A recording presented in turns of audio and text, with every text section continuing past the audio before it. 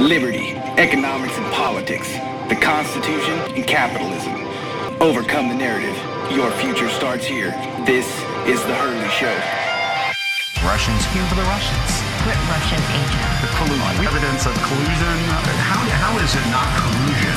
How is all of that not collusion? The collusion. The noose is tightening. The noose is tightening. The noose is tightening, if you will. The noose is tightening around the president. The noose is tightening. And I think they're shocked that the noose is tightening. In on the president.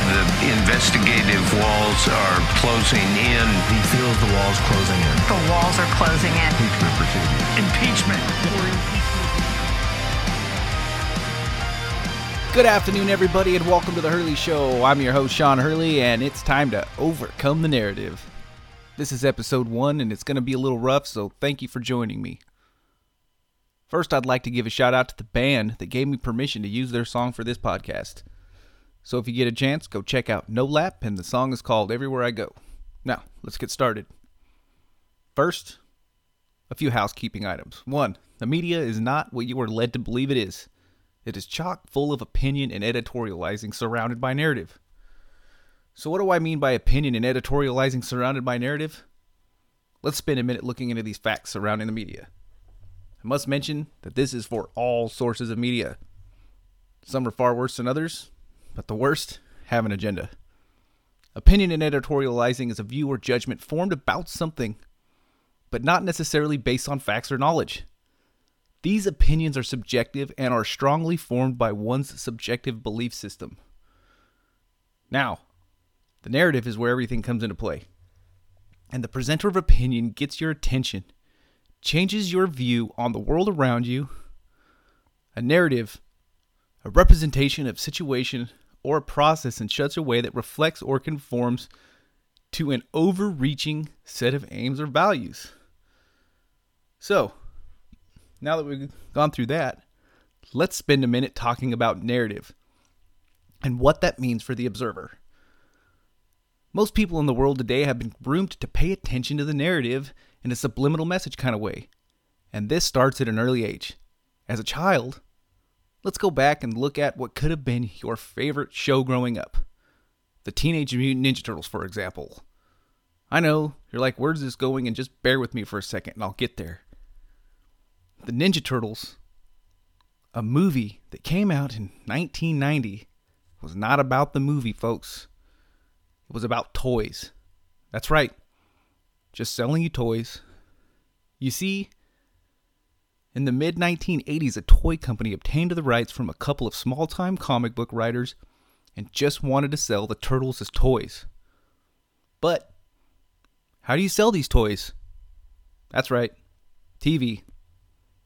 So in 1987, this toy company had a cartoon created for TV to get the attention of the children.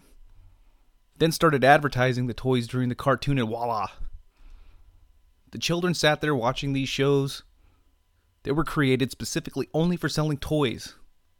Their minds got hooked. It was turtle power. Now, let's move a couple years down the road. In 1989, the toy sales began to fall, and the toy company had to get creative. How do we sell more toys? Our sales suck right now. So you know where I'm going with this, and if not, and in 1989, the toy company had a movie made in the United States, and the movie was a hit. Opening weekend, it made double its budget, and 10 times its budget during its original run. But what was really happening was, that's right, toys. These turtles sold so many damn toys it was incredible. These toy sales started to settle, then bam, another movie, more toys. Video games, toys, new TV shows, toys. I think you get the point. What's happening is, the human mind only has so much attention span for certain things that attract it. And people fall away. Then a new shiny object, and that holds their attention, and so on and so on. Now, where am I going with this? I'm using the Turtles as an example of how a company found a way to keep kids interested for 32 years and sold billions of dollars worth of toys, games, movies, video games, comics. All the while Kids enjoying these TV shows and movies while the narrative was playing out on the screen, changing their view. They had to have these toys. The kids would get bored, make a minor change to the narrative, new toys. The only reason the Ninja Turtles was on TV and in movies was toys. And this toy company had power. The power to control the minds of the kids and their parents. Because they sold a lot of damn toys. Now, I know what you're thinking. What does any of this have to do with the media? Take a step back for a moment and think about whatever some of your favorite things were growing up. And why were you interested? And that thing, what kept you coming back? As you were in school, you were taught a certain way from a certain book and told to believe certain things. And certain ways things happened, and you just accepted it. Same with the Turtles. The show had you view things a certain way, and you had to have the toys to go with it. Not realizing the company was just selling you toys. They were not selling you entertainment. The TV show and the movies were just an expense to get you to buy toys, where the real money was at. Now, I just told you a story, a narrative. How much of what I just told you did you take at face value? Did you believe it? Did you sit back for a minute and think of the toys you had when you were a kid and said, holy crap, I loved that show, and I had all the toys to go with it? Well, what I told you was the facts the way I see them, and they were as factual as I can explain them. So, the media has been doing the same thing for the last 70 years. They've been printing stories and presenting you with information, telling you what is true and what to believe, shaping your mind into the little activist you are today. What is the point? For what? Well, there's a major political movement out there that needs people to believe in its cause. Believe in their reality, believe in their facts as they present them. The media does not want you to think for yourself. They want to think for you. They started training you when you were a child.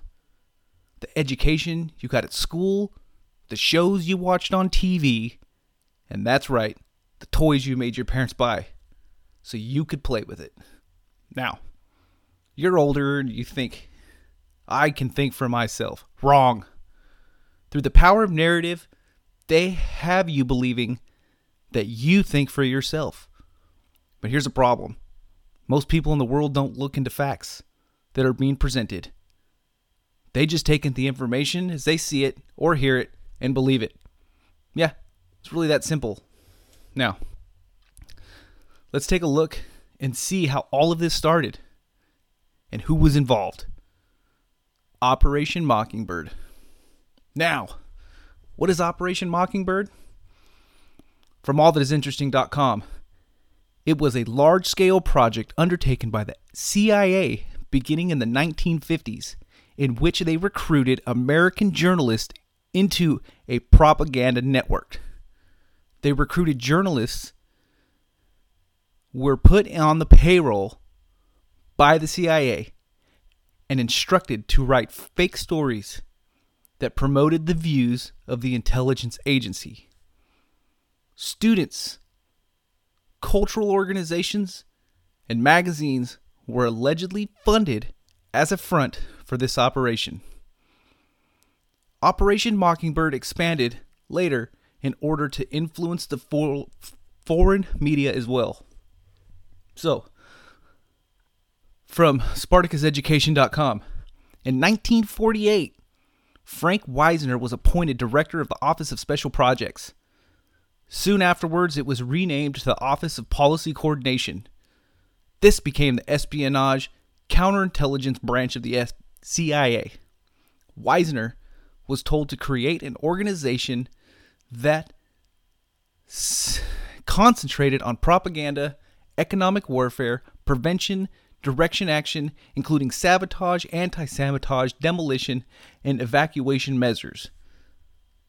subversions against hostile states, including assistance to underground resistance groups. Did you hear that? Underground resistance groups, and support of indigenous anti-communist elements in threatened countries of the free world.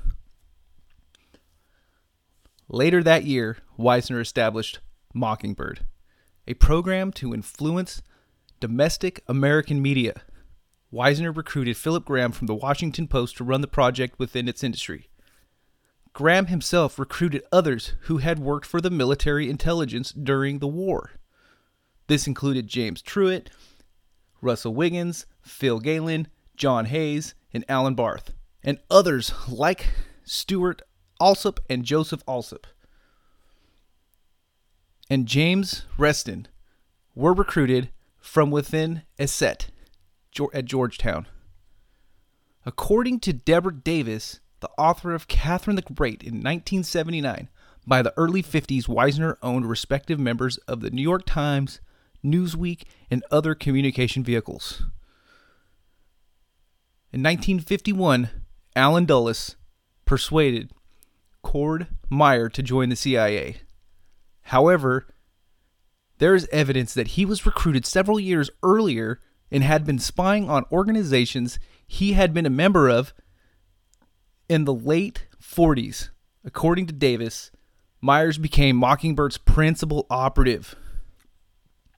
One of the most important journalists under the control of Operation Mockingbird was Joseph Alsop, whose articles appeared in over 300 different newspapers. According to Nina Burley, the author of A Very Private Woman in 1988, journalists sometimes wrote articles that were commissioned by Frank Wisner. The CIA also provided them with classified information to help them with their work. Now, after 1953, the network was overseen by Allen Dulles, director of the CIA.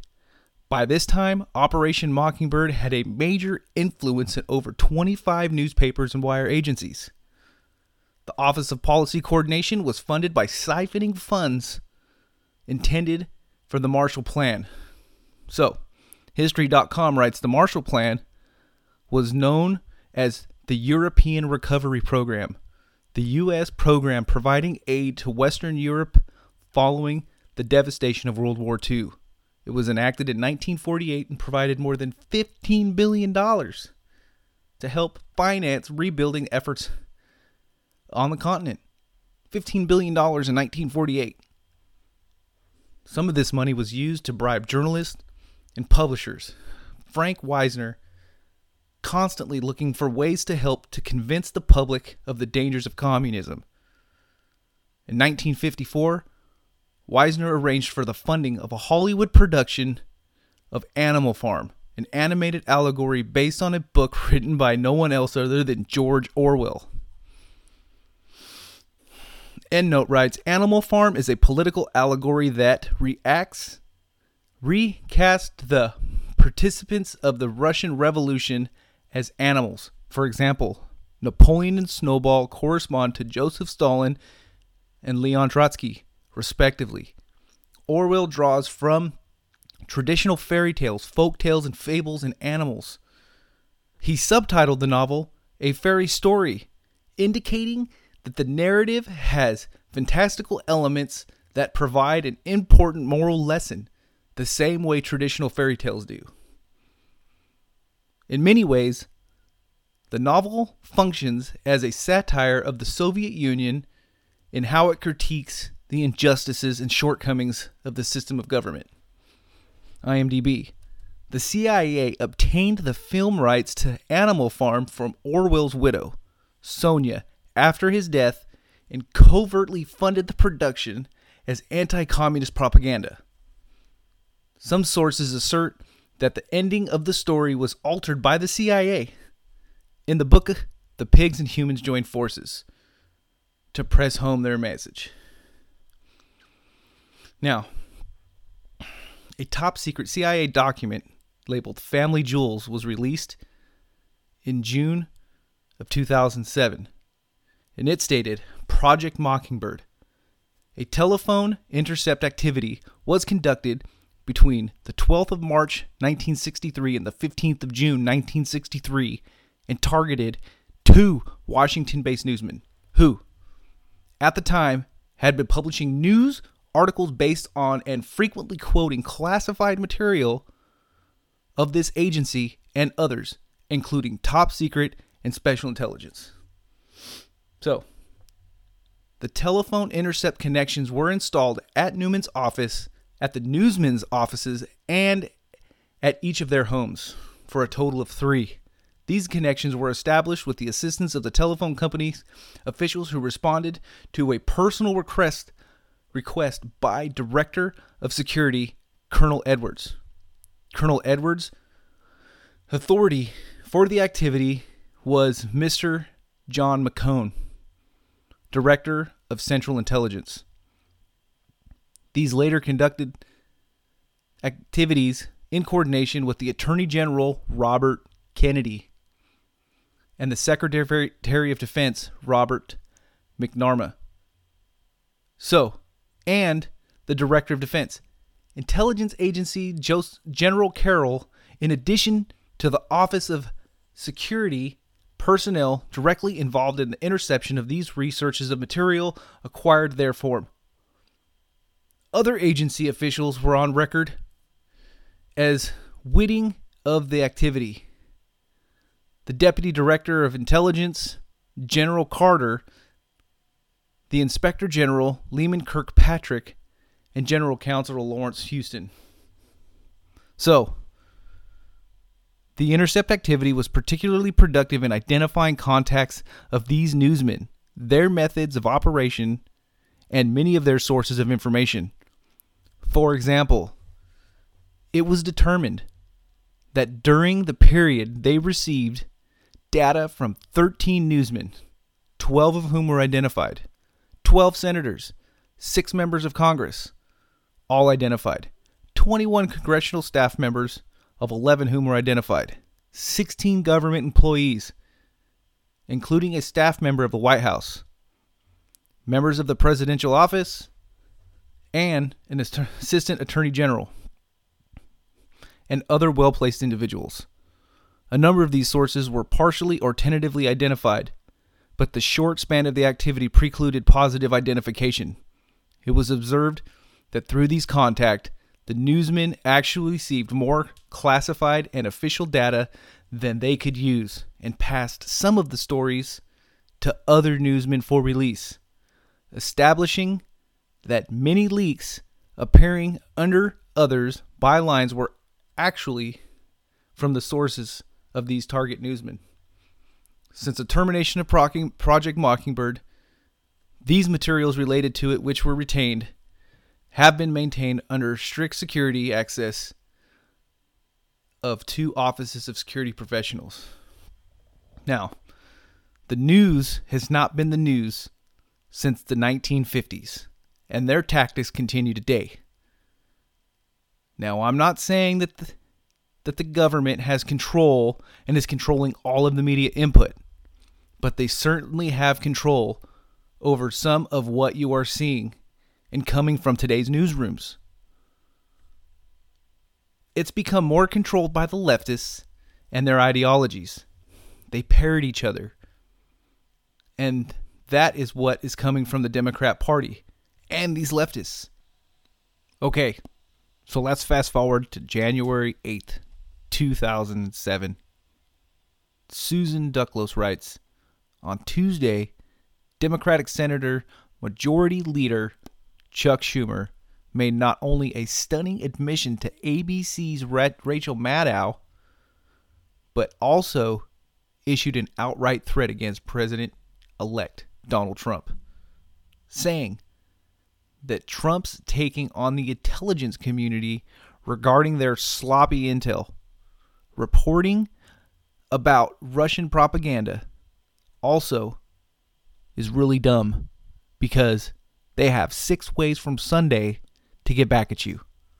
Schumer went on to say he had been told the intelligence community was very upset with how he has been treating them, and then talk to them about it. So let's listen in here. Let's listen in and see. President-elect's latest unsolicited pronouncement on the intelligence community. This was his tweet just a little while ago tonight. You see the scare quotes there. The intelligence briefing on so-called Russian hacking was delayed until Friday. Perhaps more time needed to build a case. Very strange. But he's taking these shots, this antagonism, this taunting to the intelligence community. You take on the intelligence community, they have 6 ways from Sunday at getting back at you. So even for a practical, supposedly hard-nosed businessman, he's being really dumb to do this. What do you think the intelligence community would do if they were motivated? I don't know, but from what I am told, they are very upset with how he has treated them and talked about them. So, do you hear that? Okay, so what you can't see is, in the interview, they have Donald Trump's tweet up on the screen. Now, there's something that I have to point out. President-elect Donald Trump at the time, in this tweet, it was on January 3rd, 2017.